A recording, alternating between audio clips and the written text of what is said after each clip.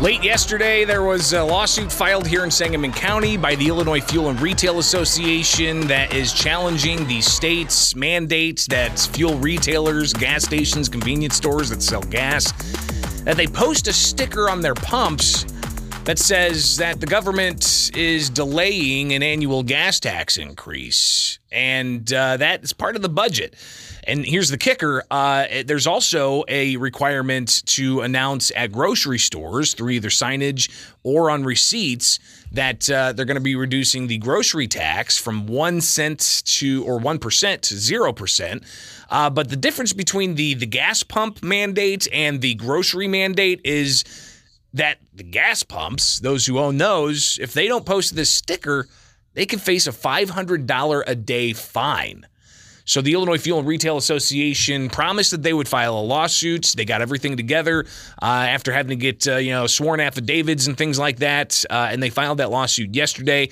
And before we talk with Josh Sharp from the Illinois Fuel and Retail Association, I did reach out to the Department of Revenue and also Sangamon County State's Attorney Dan Wright, and they both said they can't comment on pending litigation.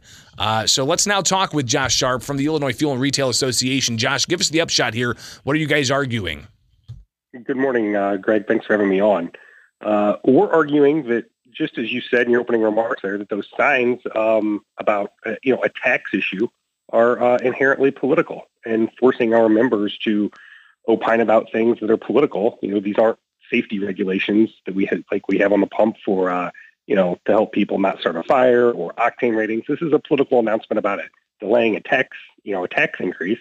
That ought not be a legal requirement on our members, and they certainly shouldn't be subject to fines or criminal penalties for failing to post those signs.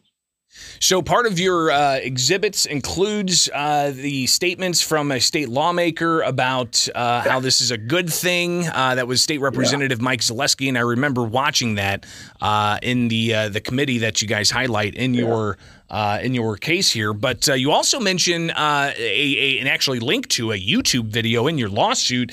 And Josh, I do want to play this, so bear with me. This is just a 30-second ad that is from Governor J.B. Pritzker, and it's something that the Illinois Fuel and Retail Association points to as this being an issue of politics and not of safety. It is official. Illinois has a new budget. Governor J.B. Pritzker signed the state's budget. Illinois has a new budget for... What does Governor Pritzker's budget mean for you?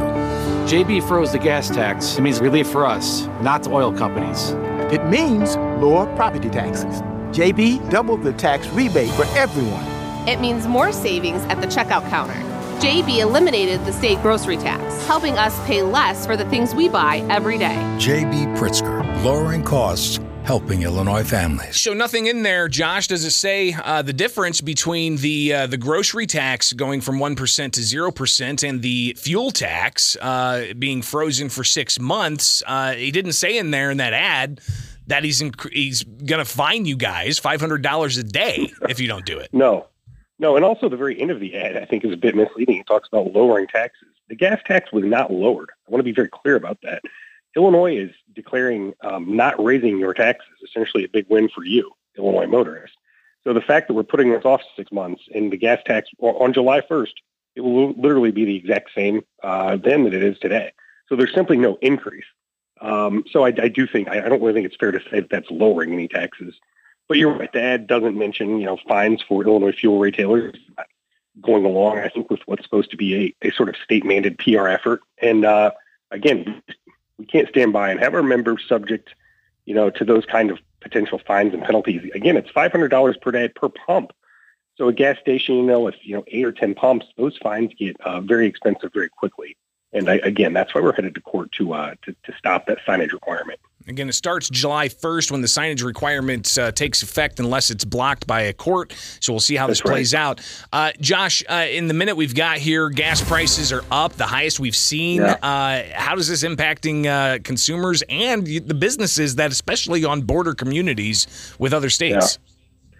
Well, obviously it's bad for consumers. And, honestly, it's bad for my members as well. Our members rely on, generally in-store transactions to, make most of their money. And those in-store transactions and the gallons sold are way down just because of the high price of gasoline right now, especially in those border areas along Missouri.